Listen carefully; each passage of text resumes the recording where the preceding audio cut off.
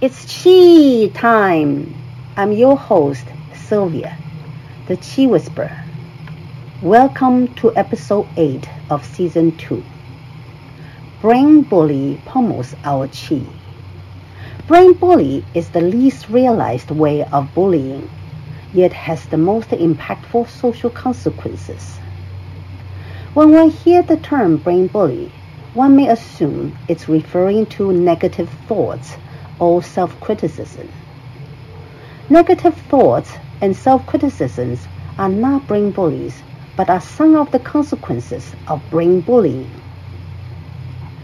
Brain bully is defined by that one is forced to use one's brain without consent, where thoughts, beliefs, ideas, thinkings, images, sounds, smells, and sensations are forced onto us, ultimately to the benefit of other people. We experience brain bullying either willingly or unwillingly on a daily basis.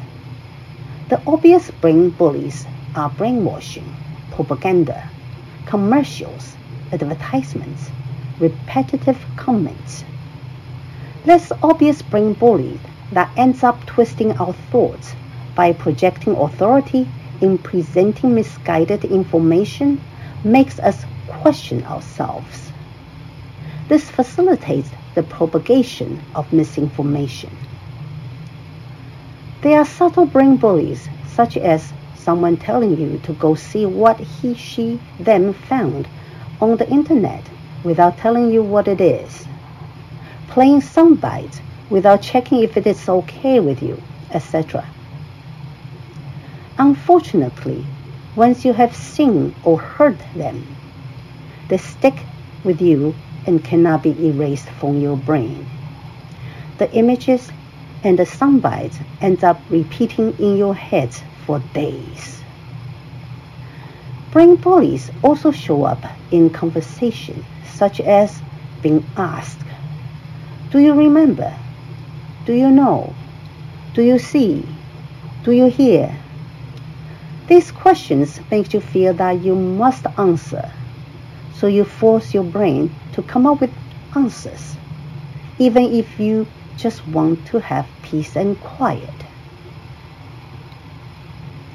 Experience of brain bullying leaves us living in a world that is portrayed by others and forced onto us, and a world that we have no choice when and how to engage with. This prevents our Chi to connect with something that is tangibly real to us. It weakens our Chi. We are predisposed to be brain bullied because we want to be accepted. We are trained to think that thinking the same as others makes us acceptable. If we think differently from others, it makes us bad. This leads us to let authorities think for us. One who has authority of the knowledge just means the person has more information about the subject and thinks about the subject a lot more and deeper than the average person. Just because someone has more information about a subject does not mean the interpretation and stipulation of the information is accurate and objective, leaving room for discussion and questioning. Think critically and logically for yourself.